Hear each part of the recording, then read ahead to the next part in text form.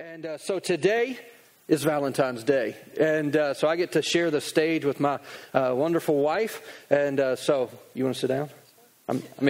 I'm used to standing, so I'm not used to sitting. But so what we've done, so today we're going to do something different. And we've done this before and done it in the past. But there's going to be a phone number up on the screen where you can actually live text us questions. Now, here's the deal that you need to know. These are anonymous. Nobody knows who's sending in the questions. I have a few things that we're going to be talking about today. But also, if you have questions, feel free, send them in. It'll go, and then I'm going to get them. Yeah, you got to sit close to me. It's Valentine's Day. You got to act like you like me, girl. Come on. And, I do like you. I know. So I need it to communicate visually. He doesn't like PDA. This is true. Yeah, I'm not a public person in that way. And so people used to, like when we were youth pastors, this is kind of funny. Our kids would always say, we don't even know if y'all like each other. Because like we never were affectionate in front of them just because I always thought it was kind of weird. Personally, you may not think there's anything weird about it. Me personally. And so I forgot what it was. And they were like, I don't remember what was going on. But they were like, y'all have to kiss. And I'm like, I'm not doing that. And so then they started chanting, and finally we did kiss, and they were freaked out, and it was a glorious moment. And so I was like, there you go, leave me alone. And today actually marks mine and Dara's 21st anniversary of our first date. And we went to Waffle House, because that's what you do, right? And do I have some friends in the house who like Waffle House? Keeping marriages strong since like 1908. And,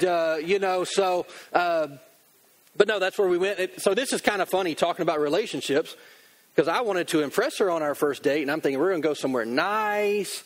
We're going to do this and that. My wife couldn't decide. My girlfriend or would-be girlfriend couldn't decide what she wanted to eat until it was too late at night that everything was closed. Thus the reason we ended up at Waffle House. It's not because I thought, man, the steak at Waffle House I'm going to impress her with. But and so 21 years later, that hasn't really changed. And I still wait and wonder where I'm going to eat most days and or what I'm going to eat. We've gotten better. And now I just give her two choices. You want this or this? Just, let's limit it down a little bit. And so we've learned to communicate a little better. And, so we've been married, or we dated for 4 years. We've been married for 17. And so we've been together for 21. And, so we've learned a few things and walked through some things like every married couple does and every relationship does. And today is not just about marriage. It's about relationships. And so there's a few things, and I need to go through some of these. But I'm going to start off with a funny one here. You can sort through those if you want. And so if you want to, you can text some of these your text messages. So if you're online as well, if you're watching it live with us right now, it's Sunday morning at 10 o'clock, you can text us some messages, and we'll answer those as well. And so we are glad that you're joining us online today. But I did have somebody send me a question this week, which I thought was kind of funny. And because it's funny, the question, because me and Dara had already had this conversation earlier this week. And so somebody had sent in the question on Facebook and said, at what point in our marriage do I get my side of the bed back? And, look, this is real life, right? And so Dara and I moved into our house about a little bit over a year ago. And so with our new house, we bought a new bed, which was a larger bed. And so the other night we were talking, and she's like, why are you way over there? And then I was like, well, because I have a certain percentage of the bed, and I didn't think when we got a bigger bed, I got more real estate. I just thought I still had to stay on my little part, right? And so my response is, you don't get it back. It belongs to your wife, all of it, all the space. If she doesn't want you there, you got to go somewhere else. I don't know what to tell you. That's the way it works in my house. And so I don't know how it works in your house. I invited you into my side. You're too far away, so. I was just living in my little corner, just trying to stay out of trouble.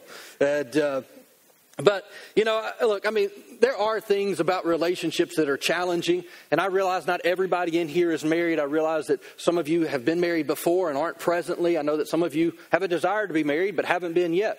And so there are a lot of things about relationships. But how many of you know that marriage is supposed to be a friendship too? As a matter of fact, marriage doesn't work if it's just a business transaction. If you're just roommates, it ain't going to work anyways. And so there has to be a friendship. And if the friendship's not there, we got to work on some friendship level, right?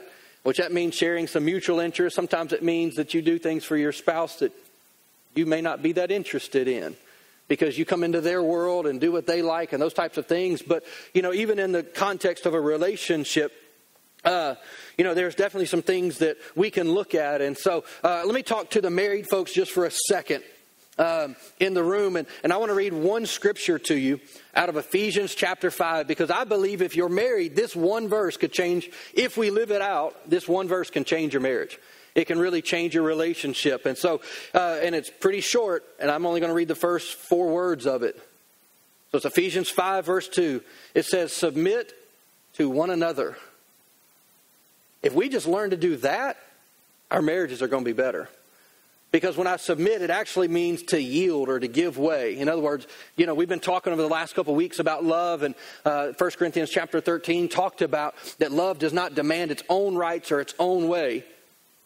That's what the scripture says. God, remember the last couple of weeks we've had that confession. I am patient, I am kind, I endure long. You remember those that I gave you? Remember all that? And in there it says that I do not demand my own right or my own way because I am not self-seeking. If your relationship's going to work, selfishness has to leave.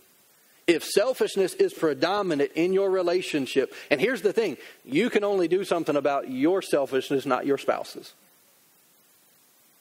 So you can't convince them, you can't gripe at them, you can't yell it out of them. You love and you let the Holy Spirit work. And so that's something that all of us can, and that's in any relationship, we should live in that place. And so, I think that we have to be willing to yield to one another. There are things that I do for my wife that I don't necessarily want to do, but I love my wife. And so I'll give you a very practical example. I do the dishes. Not all the time, but we share the load, right? Why? Because if I don't do it, guess who's going to do it? Her. She's been with the kids. I can tell she's stressed out, whatever it is. Well, no, I don't want to just clean up. I don't want to do these necessary things, but, I like to think I'm a functioning member of the household. Someday she may disagree with me on that. And, there is that about yielding to one another. And if we submit to one another, the rest of the verse actually says, in reverence for Christ, is that we are to what? To model a relationship submitted one to another. It's not that I'm in charge and she just does what I need, or that she's in charge. That's a dictatorship. That's not a relationship. Let me say it this way. If you wouldn't treat a friend the way you treat your spouse, you might need to treat your spouse a little bit better. Because your friend wouldn't put up with some of that, right? Let's just be honest and call it what it is. And yet the Bible here says that we are to submit to one another. Now that doesn't mean that I violate my conscience to make her happy. That's not what I'm saying by that. It doesn't mean that I just do anything and everything that she wants, or that she does any and everything that I want. It means that we work together as a team in our life and in our decisions. And so, but that's really is God's, is really what we see here in Scripture, is that we are to submit one to another. So, got any thoughts or anything you want to add to that? Along with that it's just honor and respect. We were talking about it last night, and if we respect each other, give honor and love each other through different situations, give some grace. There's days that you might need a little more grace, and there's days that he might need a little more grace. And so you've got to give each other some grace and space with that too, not just hound them about it, or why didn't you get this done, or, but that's us being a team and putting a team effort in it and making it work. So.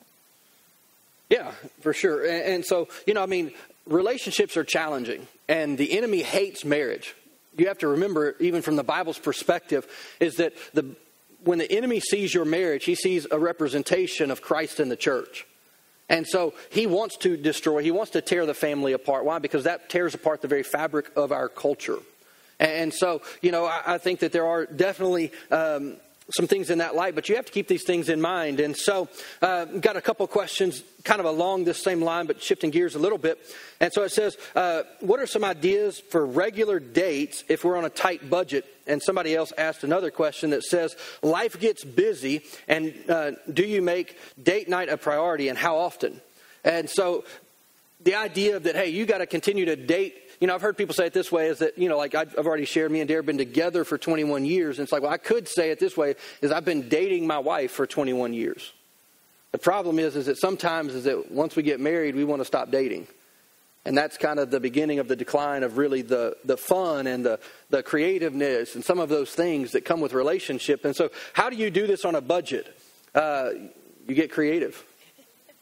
That's what you do. And so, one of the things, like one of the other aspects of this that I would tell you is that you can do small things mean more than the big things. So some of you probably know about this, but there's something called the 5 love languages.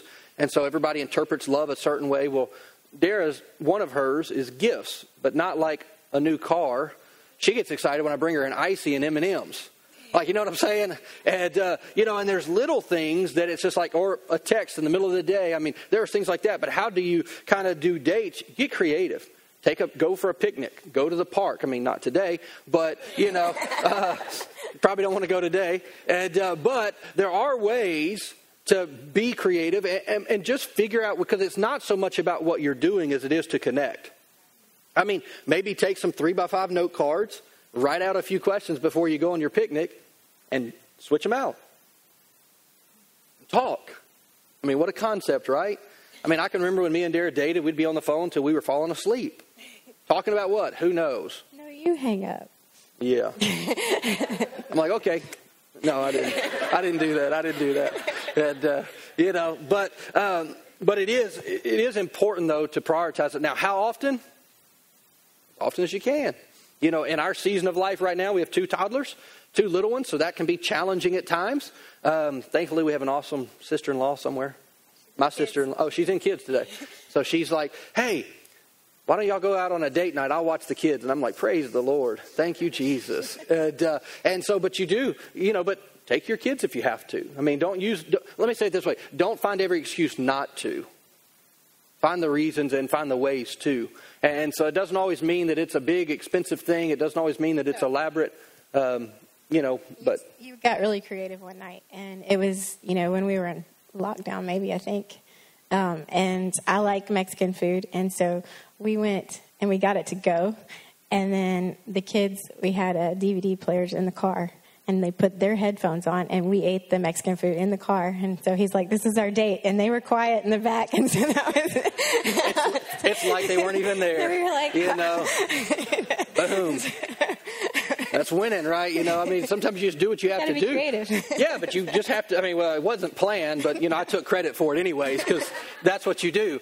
And but it was kind of funny though, because we're just sitting there because we were just going to take it home, but they were chips quiet. and stuff were smelling pretty good, and so I was like, hey, let's start eating. And then it just kind of turned into a whole conversation. We sat in the parking lot for like an hour and just talked and ate, and then we drove home. And so it's little things, and it's really just making the most of the opportunities that you have. And so any other thoughts on things on a budget? I mean... Or how often?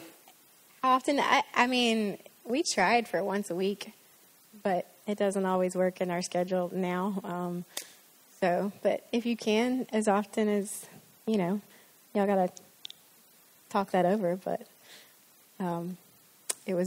it's good to have it scheduled so that, okay, we need to go do this. It's an important thing. So we try for once a week, but it's usually like at least every 2 weeks. So, right? Hopefully. I mean, here's the thing is that you have to understand is that in anything, life is seasonal, right? I mean, there's different seasons and times of life. Mm-hmm.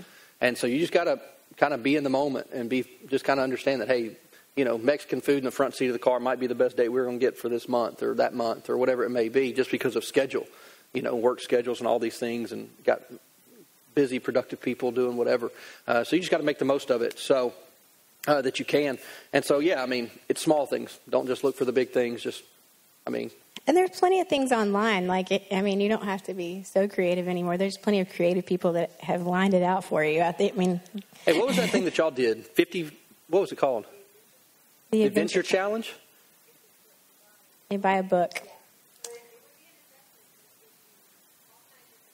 But it did like 50 something Yeah. And so anyway, they give you things to go do, and you take pictures and you fill the book up, right? Mm-hmm. Isn't that the basic concept? So, yeah, so you buy the little book, so it's a cool little thing. And, it's a great way just to, you're like, well, I don't know what to do. It's called the internet, right? I mean, so, yeah. Okay. You got another question for me? You want to read it or you want me to read it? Any of these? Okay. I'll come back to that one. We're not ready to go that serious yet. We'll get to it, though. It says, what to do if I'm constantly drained, carrying the spiritual, emotional, financial, housework load, but don't want to nag for help from my spouse? When it comes to the housework, just quit doing it. You think I'm joking? Let the dishes pile up. Why ain't you doing the dishes? Why ain't you? I mean, if it's a good enough question for you to ask me, then they don't clean themselves. I don't know if that's how you thought this worked. I wouldn't. I mean, I say that jokingly, but I kind of am serious a little bit when it comes to the housework. Look, here's the thing. Like even because Dara's always worked in our house. I mean, for the most part, she's always worked, and if not had a job, she's helped me with the ministry and this and that. And so basically, she's worked. Helping me is a full-time job, and then living with me is another full-time job. But because of that, I've always viewed it as that it was my responsibility to help her. That the house wasn't her thing, and then I do whatever I do. Is that no? This is our house, and this is our home, and I help out. And that's just kind of always been my mindset on it. And so now, how do you get a spouse who doesn't help or doesn't seem to want to be supportive of that? It's just got to be some conversation. It really has to be honest and just like, look, I can't, and I don't. Not only can I not, I don't want to do this by myself. Like I didn't get into a marriage to take care of another child. There's and most of you have probably heard the joke where, like in our case, we have 2 kids, but if somebody asks Dara, like, how many kids you have? And she says 3. Because the husband's kind of like the 3rd child, and it's like, that's kind of funny, but it's kind of not, because it's like, I didn't marry you to raise you. I married you so we would be together in this thing, and so, I think that there is some honest conversation, but even spiritually speaking, I think that there is the spiritual, the emotional, there's financial, there just has to be that willingness to have a conversation about it and just say, look, I know you don't want to talk about this, but I'm carrying the load. I feel like, and this is what I'd be careful to not be accusatory of your spouse. So I wouldn't say, hey, I'm carrying. I would say, I feel like I am. And so maybe if I'm not seeing this accurately, could you help me see it? Because I need help, to work on this. So how do you handle that because I'm a workaholic. I think most of y'all have probably picked up on that. I work all the time. And so there's times that Dara needs me to kind of step it up at home. So how do you handle that with me? I wait for the right moment. Yeah, I mean, that's a big thing in our marriage, is waiting for the right moment and saying, okay, we need to talk, and give it a little space, and then like, all right, let's talk about this. But I would say that, if you're, like for him, he does the finances and stuff, and sometimes he wants me to be more of a player in that, and I'm not as much. That's just not one of my gifts, but it is his gift. So it's like, sometimes he's like, hey, you need to be in on this a little more. And so we both have talked to each other about different areas that we need each other to step it up, because it works better as you're a team and you're working through it together. So, yep. Hope I answered that one.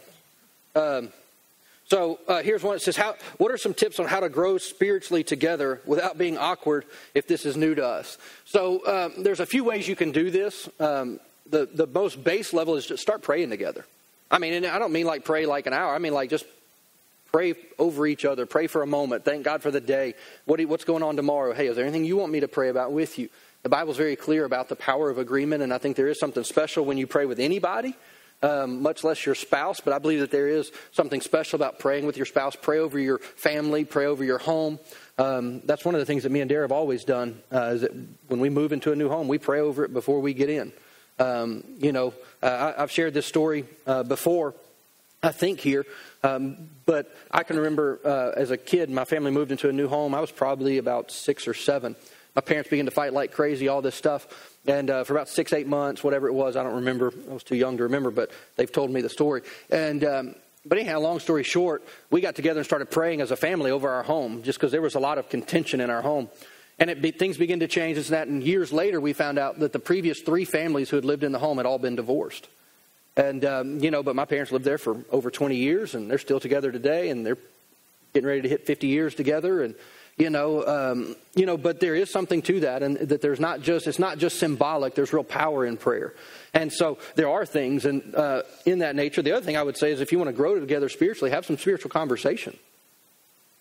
Like, talk about, what are you reading in the Bible? Like, what's God sharing to your heart? I mean, it's not always just the Bible. It's just, hey, what is God stirring up in you? What are some things that you're working through and praying about it? And so I think that just having normal conversation, don't over-spiritualize it, but really just find out what God's doing in each other.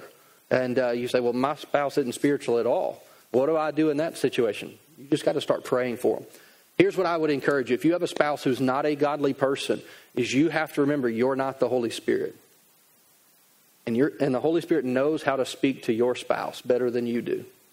And that's very important to remember. And so you just pray and you stand fast, in that way. And it's a process. Coming to church together, worshiping together, but this shouldn't be the only Christianity that is involved in your relationship throughout the week. It's got to go beyond just Sunday morning, and it's really got to become into your home. Because the other side of that is most likely there's going to be children that will be raised up in your home. Well, do you want them raised in a godly home? Okay, then y'all have to have a godly relationship that they can watch and see. Not that it's perfect, because nobody's perfect. So those are a couple things. Any thoughts on that one? Get some resources. There's also, even the Bible app has a bunch of devotionals that are for couples. You could do it together. There's different, there's different books you could go through together that are simple enough that can take anybody at any level, that you could go through together. And it just gives you a starting point. And okay, let's pray at the end of this. It shouldn't be, it's only as awkward as you make it, You need to get over that. And it's more that you do it together, the easier it becomes. So. Yeah, so I'm going to answer this one here. Let me find it. Where did I put it? Right here. Because I just mentioned it. So I'm going to answer this one because it ties in. It says, what is the best way to handle when a spouse doesn't come to church with the rest of the family? The Bible talks about this and tells us that if you have an unbelieving spouse, so maybe your spouse is unbelieving, maybe they just don't come to church, the Bible actually gives you an instruction to live out godliness in front of them, that by watching your behavior, that they will be won over to the Lord. And so you pray for them, you love them, and you leave the work to the Holy Spirit. Let the Holy Spirit do the work. And so here's another question, and I'm getting a few more, so if you want to, you can still text them or whatever as well. But so it says, is it okay to have friends of the opposite sex if you're married? And so the answer is yes, but I have to qualify it. Anytime that you have a friend that you're confiding in things that are not your spouse, that's a problem. But I also would say that there are some boundaries and there are some safeguards, because what starts off as innocent may not end up being innocent. You know what I'm saying? I mean, we have to guard our hearts and we have to pay attention. One of the things that I think is a good discipline to do, like the other day I text Chantel about something here at the church, but I included Joel in on that text. Why? Because that's his wife. And look, right? I mean, it's just a good practice. It's a safeguard for me, not because I'm afraid of Joel, not because I think something's going to happen, not any of those things.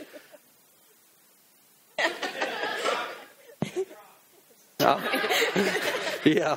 And so, but there are safeguards, and we do need wisdom in our life. And so the enemy would love nothing more than to begin to divert our attention away from our spouse and our energy, and the enemy will prey upon that. And so that's definitely something that you have to be mindful of. It's not that it's evil, it's not that it's wrong, but you do have to use wisdom and just be mindful, be smart about it. What would you say? Well, if this friend and you are close, there should never be something that you wouldn't tell your spouse first. He knows more than anybody, everything about me more than anybody else.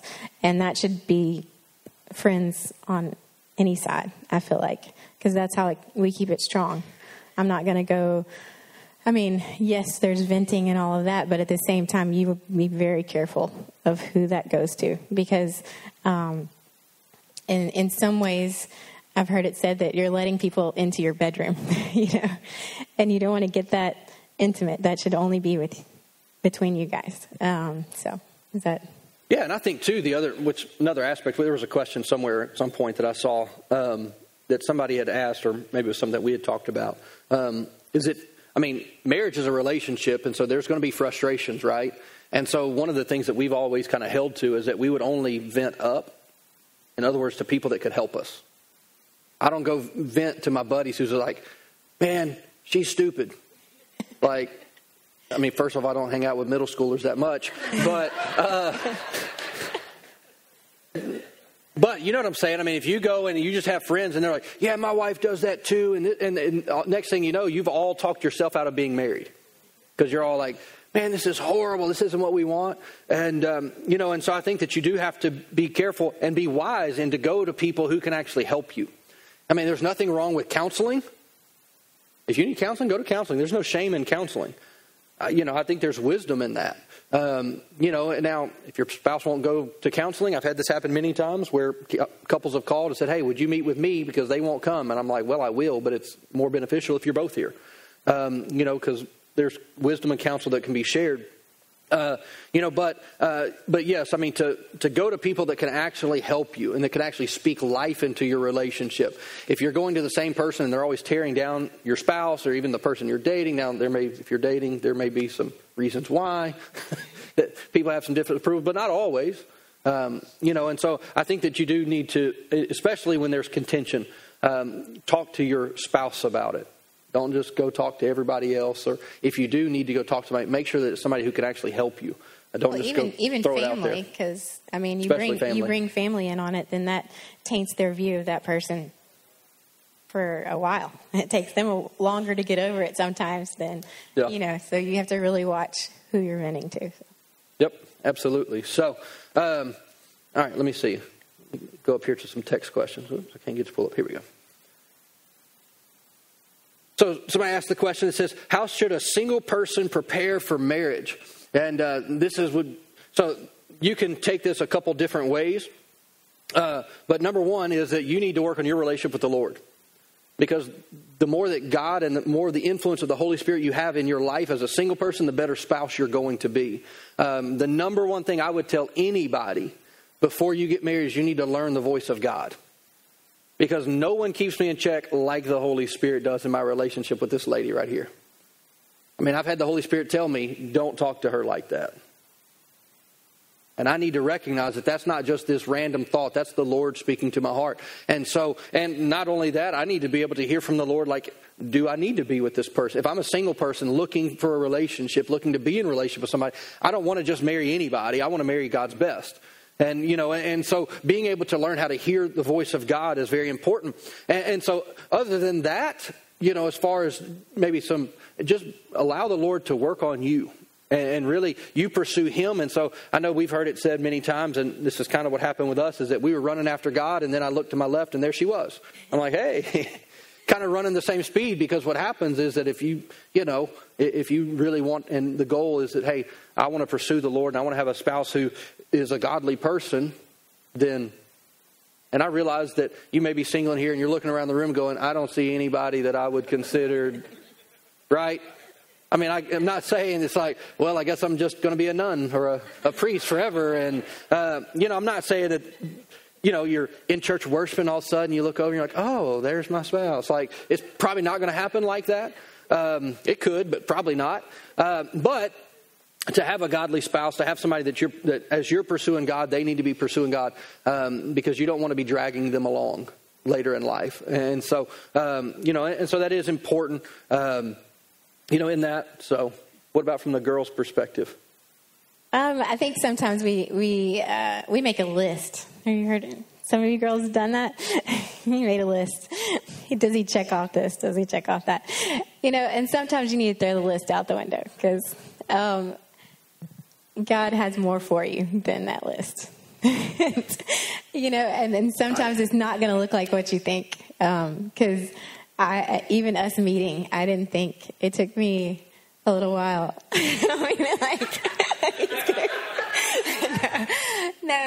But it didn't look like what I thought, so it took I didn't check off box number 1. But I don't mean you didn't. I just mean that the whole situation. I was not musical. I thought I was going to, this guy was going to sing with me. I thought we were going to travel. I thought that's what it was, I sing from the front row. I sing with you every week. So I had to throw my list out the window. But God, I know that this is the relationship I was supposed to be in. And God spoke to my heart. And there were things along our journey that, just through talks and as you're talking to the person and stuff, you'll find out. And God will, stir in your heart things.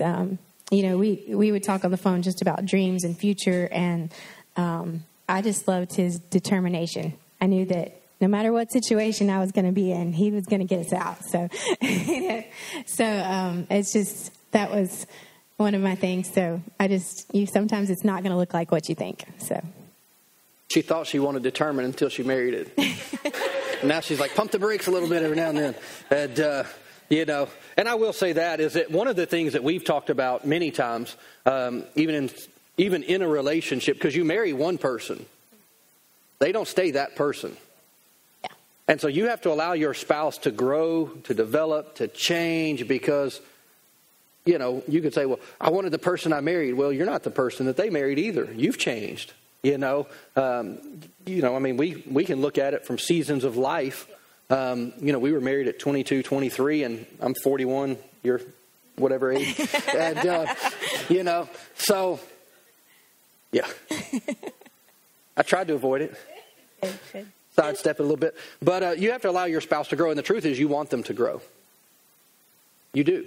And so it's important in that way. And so to do that. And so I think it is very important, especially you do need to have some ideas. Let me say it this way. You can't compromise as a single person just because you're lonely. Amen. Do not compromise. Because it's easy to be like, well, I know this is what I said I wanted. I know this is what I said I was praying. I know this is what kind of my standard was, but you got to trust God to bring you the right person at the right time. I'll give you an example of this, and I kind of have permission to share this. So one of my sisters, she's been married 3 times. First 2 marriages, not great, had issues. And so she had a child from each of the first 2 marriages. And so I have 2 nieces.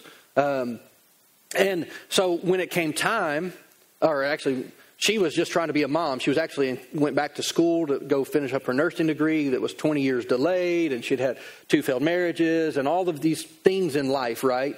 And just life was hitting her. And then all of a sudden this guy pops up out of nowhere named Warren.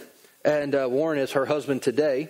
And he's been an absolute godsend. And she actually refused to even go on a date with him. She's like, nope, I ain't got time for you. I'm in school. I got 2 girls.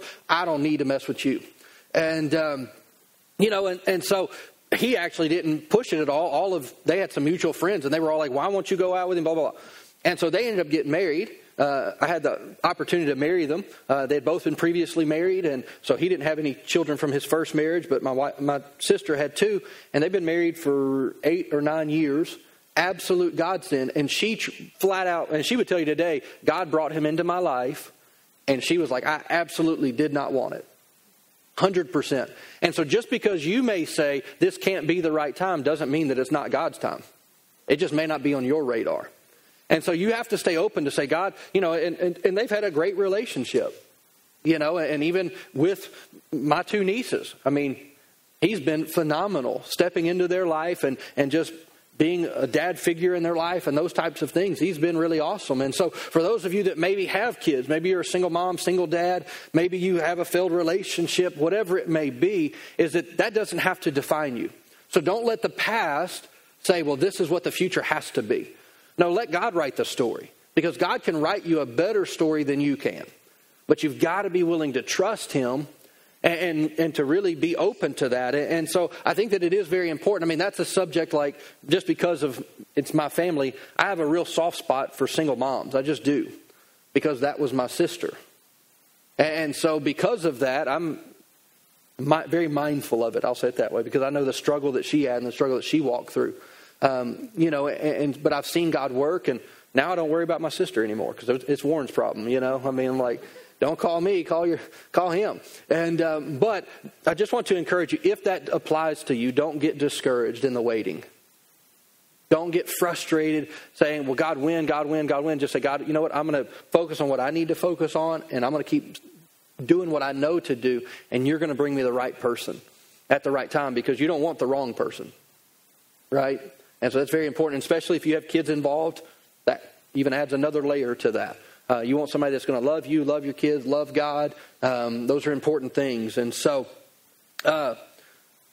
So, next question that we have. How much time I got? Dang, I'm already out of time. Joel shakes his head at me. I'll answer this one. It says, what to do when I find myself wondering if the grass is greener somewhere else? You ever see that, especially in the culture we live in? You get on Facebook and you're like, I wish I had their vacation. I wish I had their family picture. I wish that I had their house. I wish I had all this. I wish I had all of that. Until it all falls apart and you realize they were in debt to their eyeballs. They hated each other, and they threw a couple pictures up, and they were just masking what was actually going on behind the scenes. So comparison is unbelievably detrimental to any relationship. It is. And so you can't compare your life, your situation, your relationship, because you don't know. You just know what you've seen.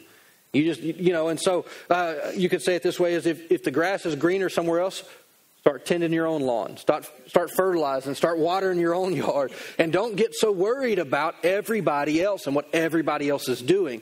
Why? Because God is in your relationship and wants to work in your relationship. And if you're always, let me say it this way, if you're always looking over the fence, you're not looking down at your own yard. And so it is important to do that and to see. And so, because that can happen. I mean, life happens, and we make major things out of things that are minor. We just do. Because we forget about all the good things that our spouse is and does. And, so it's important, though, that we love who we are and where we are. And God will work, and God's going to move. So, anything on that one? No? I just think that when you, look at what you have and cultivate what you have, there is so much more that comes out of it when you really honor each other. And I think we've been through moments where you might have felt like a roommate at times. Sometimes we've been through, times where every marriage kind of goes through hills and valleys, But I know that both of us talk it out. We've always talked it out and walked through it. And when we really go back to why we fell in love and the first things and why God brought us together, God stirs up things in your heart and he cultivates that for us. And we watch it grow each time. So. Yep. All right. Lightning round. I'm going to go through a couple of these really quick because I'm running out of time. So this was one somebody sent on Facebook this week, and they said, and I reworded it just to make it a little clear, but it says, what does a healthy relationship with a friend look like? Boundaries, etc. And so one of the things that I would say in this, so how do you develop just a relationship, a friendship with people, and how do you maintain boundaries? And so I think one of the things is that you have to look at it and understand is that there are levels of friendship. Not every friend gets the same access. Like this is my pet peeve. But if you have 12 best friends, you don't have a best friend. Okay? Like, that's just it. You just don't. And I know you're like, no, but I'm different. No, you're not. I love you, but no, you're not. Like, you probably don't actually have a best friend. But there are levels, and let me give you an example of this. Jesus had the multitudes. Jesus had the 12. Jesus had the 3, but there was one who was ultra close. Right? I mean, you go and read throughout the Gospels, and Jesus would be with the disciples, and he would draw away, but then he'd say, hey, Peter, James, and John, come with me. Well, why did those 3 get pulled away? Why did they get the the little bit closer, if you will, the more intimate relationship, because there are levels in relationship. And the reason that it's important that we all have friends, even if you're married, you still need friends. You need people speaking into your life. And you've heard me quote this verse a bunch if you've heard me preach very much. Proverbs 27:6 is that faithful are the wounds of a friend. You need a friend, and there's a guy named Oscar Wilde who is an author, and he quoted it or wrote it this way, is that a real friend will stab you in the front. And you need friends around you who will say, hey, quit being an idiot. We all need that friend who will call us out and say, hey, you're better than that. That's not who you are. Quit looking over the fence. We need people in our life to speak truth. And, and so we need that in our life. And it is very important that we have those relationships, those friendships, but there are boundaries. And this is the way I would tell you. If somebody violates a boundary, then you take a step back. I'll just give you an example. If you give them something in confidence and they break that confidence, guess what you don't do? Don't trust them in the same confidence until they can prove that they can handle a mature relationship. Right? Because there's a violation there of trust. The other day I was talking with somebody and I said that trust is kind of like a plane taking off. It takes a lot of energy and effort to get off the ground. But guess what falls out of the air really fast? A plane. That's trust. It takes time. It takes energy to get it going. But a lot of trust can be lost in an instant. And so we have to define that even in our relationships. And we need places and people that we can turn to. But you got to qualify those friends. And not everybody gets equal treatment. And it doesn't mean that we don't love people. It doesn't mean any of those things. It just means that we just have to be mindful. And yes, you need boundaries. Because there are some friends that they may be great to go and just have a good time with and laugh and cut up. But that may not be the friend that you need to sit down and have a legit conversation with about what's going on in your own heart. And that's how I would answer that one, at least in the fire round here, the quick lightning round. Another question was, when I've been hurt in the past, how do I know when I'm ready to put my heart back out there again? And you probably won't know. You probably won't. The thing you can do is believe God to heal you from your past hurts and from those things, because the last thing you want to do is to go into a new relationship with old baggage. But if you don't deal with the baggage, guess what comes with it? The baggage. So you have to be willing. And you say, well, how do I do that? You have to, number one, bring it under the lordship of Christ. In other words, you go to God in prayer and you say, Lord, I know that I've been hurt. I know that there's areas of my heart that I don't know how to fix, that I'm hurting, but I know that you are the healer. And so I'm going to bring this to you, and I'm going to ask you to help me by the work of the Holy Spirit to either give me the wisdom I need, the insight I need, and you just make it an object of prayer. And so that's the way I would answer that, is that you have to allow the Holy Spirit to heal you. There were some things, and I won't go into the details, where me and Dara were very hurt early on in our marriage, not necessarily towards one another, but just through some circumstance that we walked through. And it wasn't anything that she could help me with, even as my wife. And there were things that I couldn't help her with as her husband. We were both hurting in some things, but the Lord had to do the work in our hearts, and He will. But we have to bring it to Him and be willing to bring, the Bible says, to bring all of our cares and our worries before the Lord. Why? Because He cares affectionately and is attentive to us. And God knows how to heal your heart. You're not too broken for God to heal you. And you have to know that, is that you are not too broken. God will work and God will heal. So, all right, here's some practical ones. Well, one practical one and then two not so much. But it says, how do you meet in the middle if one of us is constantly spending money and the other wants to save? Which, you want to answer that one, Darren? Well, we created a budget, but part of it is that you have to both be on board. And then along with the budget, it's like, okay, we need the fun time too. We need to put that in the budget, or if you want to go spend, then that needs to be in the budget. Right? Mm-hmm.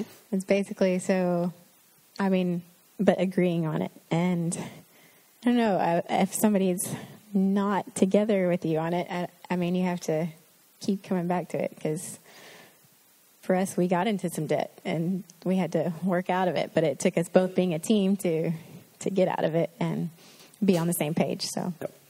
Just for the record, I'm actually the spender, not her.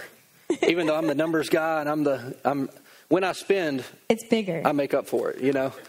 She buys little things like a pillow. I'm like, I want, yeah. So mine come in chunks typically. But yeah, I mean, the biggest thing is being on board, being on the same page. You know, you got to be in agreement. Like, this is such a practical thing. I think me and Sean were talking about this the other day. We were talking about when we were getting out of debt, this and that. Like, we made a list, like a grocery shopping list, and we allowed each other one thing not on the list. Right? I mean, it's just a very practical thing. But guess what I needed when I went to the store and I want 10 things? I needed accountability to tell me you get one thing, but I want 10. Like, no, you get one. And so, but you do have to be in agreement, because if not, I mean, the Bible talks about this pretty clearly. It says that a house divided will not stand. You know, if one of you's fighting for the finances, you're always going to be fighting about the finances. If y'all come into agreement and really set that, hey, this is what we want to do, you know, and because it is more of a plan. And so, you know, I think that that's part of it. And even if let me say it this way, if you're the one who's doing the finances and somebody else doesn't want to, I think you need to explain to them why it matters to you. Don't just say, well, I feel like I'm doing this by myself. Say, you know, like, I mean, just as an example, Dare mentioned this. We had this conversation recently where I was telling her, I said, hey, I need you to understand some things for us financially. I said, because if something happens to me, you don't know anything about our life insurance. You don't know anything about our mortgage. You don't know how to log in and pay the bills. You don't know how to do all these things. And so she's kind of like, well, you do it. And I'm like, yeah. But what if something happens? I want to make sure that we're provided for and you're provided for long term. And, you know, and so it was really about giving her security. And that's why I wanted her to know, you know, and so even just some practical things like that. So here's a couple serious ones that I do want to speak to quickly. It says, what do I do if I think my spouse is cheating and not sure if I should confront them? This is... Now, you also have to say this. My personality is to confront. My personality is to lean into the awkwardness and just say it's awkward, but I'd rather ask than to just assume things. But that's kind of my personality a little bit. But the first thing I would say is that I would find somebody very trusted and see why you feel that way. Like, I mean, if you have proof, that's different. I mean, obviously, if you've seen text or if you've seen messages or things like that, that's different because, I mean, you have pretty probable cause. But if it's just a feeling or just an emotion, or because it could just be something going on in you. Now, if it gets to the point where either you have proof or if you just can't get over that, there's got to be some honest conversation. As much as you don't want to do that, because, and I've seen this with people who were married for years and years and years and years and years and years and decades at times, where there was an unfaithful spouse and the other spouse was miserable. Because here's the truth. If you know your spouse is cheating and you're not acknowledging it, you're miserable. And sticking your head in the sand doesn't change that misery. It only makes it worse. And so now maybe your personality is not confrontational like mine per se.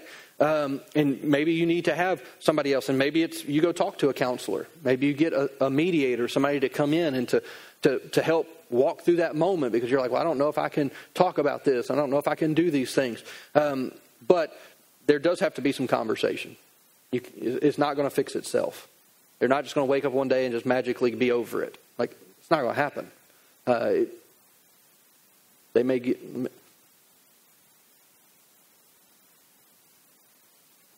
I know how I want to say this, but let me say it this way. They won't stop with a girlfriend. They will get a new one. It's not going to change if you're not willing to have the conversation. And so, and typically, this would be more on the male side, but not always. And so, but there does have to be some conversation. And if you need help, you need somebody to come in to support you, talk to you, help you walk with it, then that's what you need to do. But you can't just let it sit there, and it's not something you can just pray through and hope it changes. So another one here, and this is again another little bit different one, but it says, how can a marriage recover from a porn addiction? this is something that I've had the opportunity to help a lot of men walk through the years. Is that pornography is it's actually considered a legal addiction now. My brother-in-law is a Christian psychologist, and so about a year or two ago, I asked him, I said, it was when everybody was having the mental health conversation, and I'm like, hey, what's the next big thing on the mental health horizon? He said, it's already here, and it's sex addiction. And so to answer the question is it possible? Absolutely yes.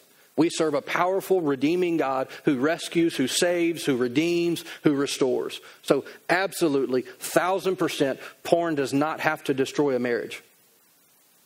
Does not have to. Now, depending on which side you're on, the person has to be repentant.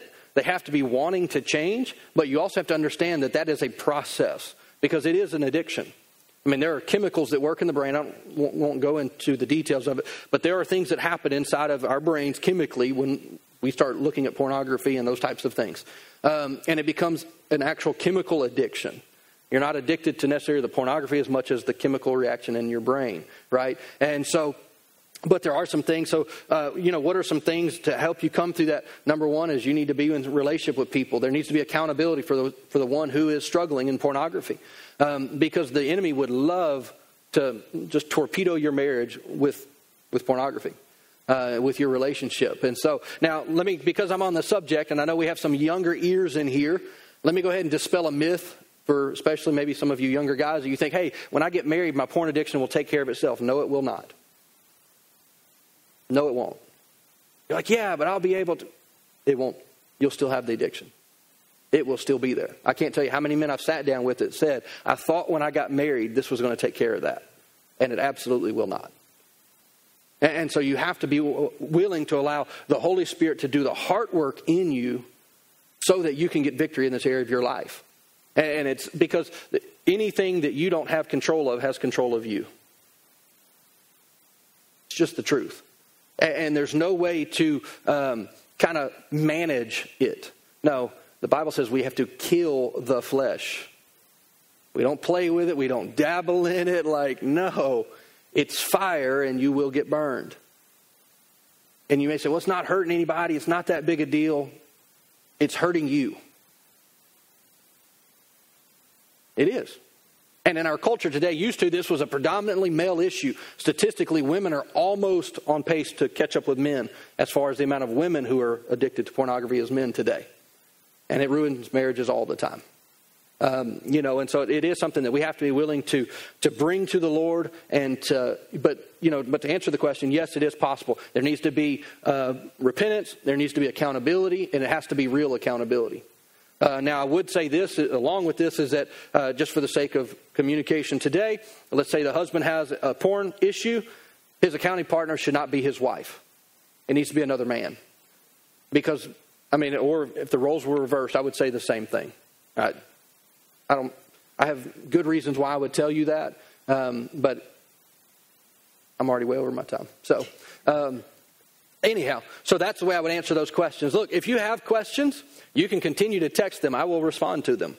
And so we'll get those. Again, they're anonymous, so I want to be able to help and to speak into things, but ultimately, all things with relationships come back to our relationship with the Lord. If our vertical relationship is not right, the horizontal relationship will not work. And so, even like just a little fun little thing, like when me and Dara kind of get onto each other a little too much, we have the joke, and it's like, you need to go spend time with Jesus. Because I can't fix you, but Jesus will. And, but it's kind of a serious joke, but what's funny about it is that neither one of us get offended about it. Typically, our response is, you're right. You're right. I know I do, and I'm frustrated with you. It out on you. Right. Yeah. I'm frustrated with you because I'm actually frustrated with myself. And this really has nothing to do with you. And there's times that we say that, like, hey, you're obviously upset and frustrated about something, but you're taking it out on me, but I don't think it has anything to do with me. And it's like, you're right, I'm under stress. I didn't sleep last night, whatever the case may be. All of those types of things. And so you can really help your spouse by kind of calling them out sweetly. You know what I'm saying? Yeah, that's the key. You got to be nice. But like I said, those little things, like you need to go spend some time with Jesus. That's the answer. I've got to go be alone with the Lord. I've got to get with Him and allow the Holy Spirit to work in my heart. because he's the one who can do the work that I can't do in me. And he's the one who can do the work in her that she can't do and I can't do. And we've got to be open to the Holy Spirit working in our hearts. And so, I want to wrap up this morning. Thank you all so much for the basket, by the way. And we appreciate it very much. But I want to pray over all of us this morning as we are kind of concluding service. And so thank you for coming up here. This is not my wife's forte. I could do this all day long. I'm like, just shoot me questions. I don't care. This is my kind of world. So I love it to exist in this place. But I do want to pray over you this morning because of where we are. Because I think that relationships, even the day in which we live, everybody we see is just at each other's throat all the time. And yet relationships, and especially godly relationships, should look better than the world's relationships. And people are like, y'all actually like each other? Oh, yeah, we love each other. Like, our relationship's going great, and we can help a lot of people. The stronger your marriage is, the better it is for everybody else you know. And you'll be able to speak into life into them and to give them, the wisdom that you've learned through experience. And so I want to pray this morning over you, and we'll wrap up service so we can get home and get our fires going and whatever else we're going to do to prepare before some weather hits today. But Father God, we just thank you so much for today. Father, I thank you for every person that's here in this room. Father, all those online as well today. Father, I thank you that even as we're navigating the complexities of relationships, Father, I thank you that Holy Spirit, you said that if we needed wisdom, which is God's way of seeing and understanding things, all we had to do was to ask, and you would give us wisdom in every situation and every relationship that we have. And so, Father, I thank you for every marriage that's represented today. Holy Spirit, we invite you into our marriage.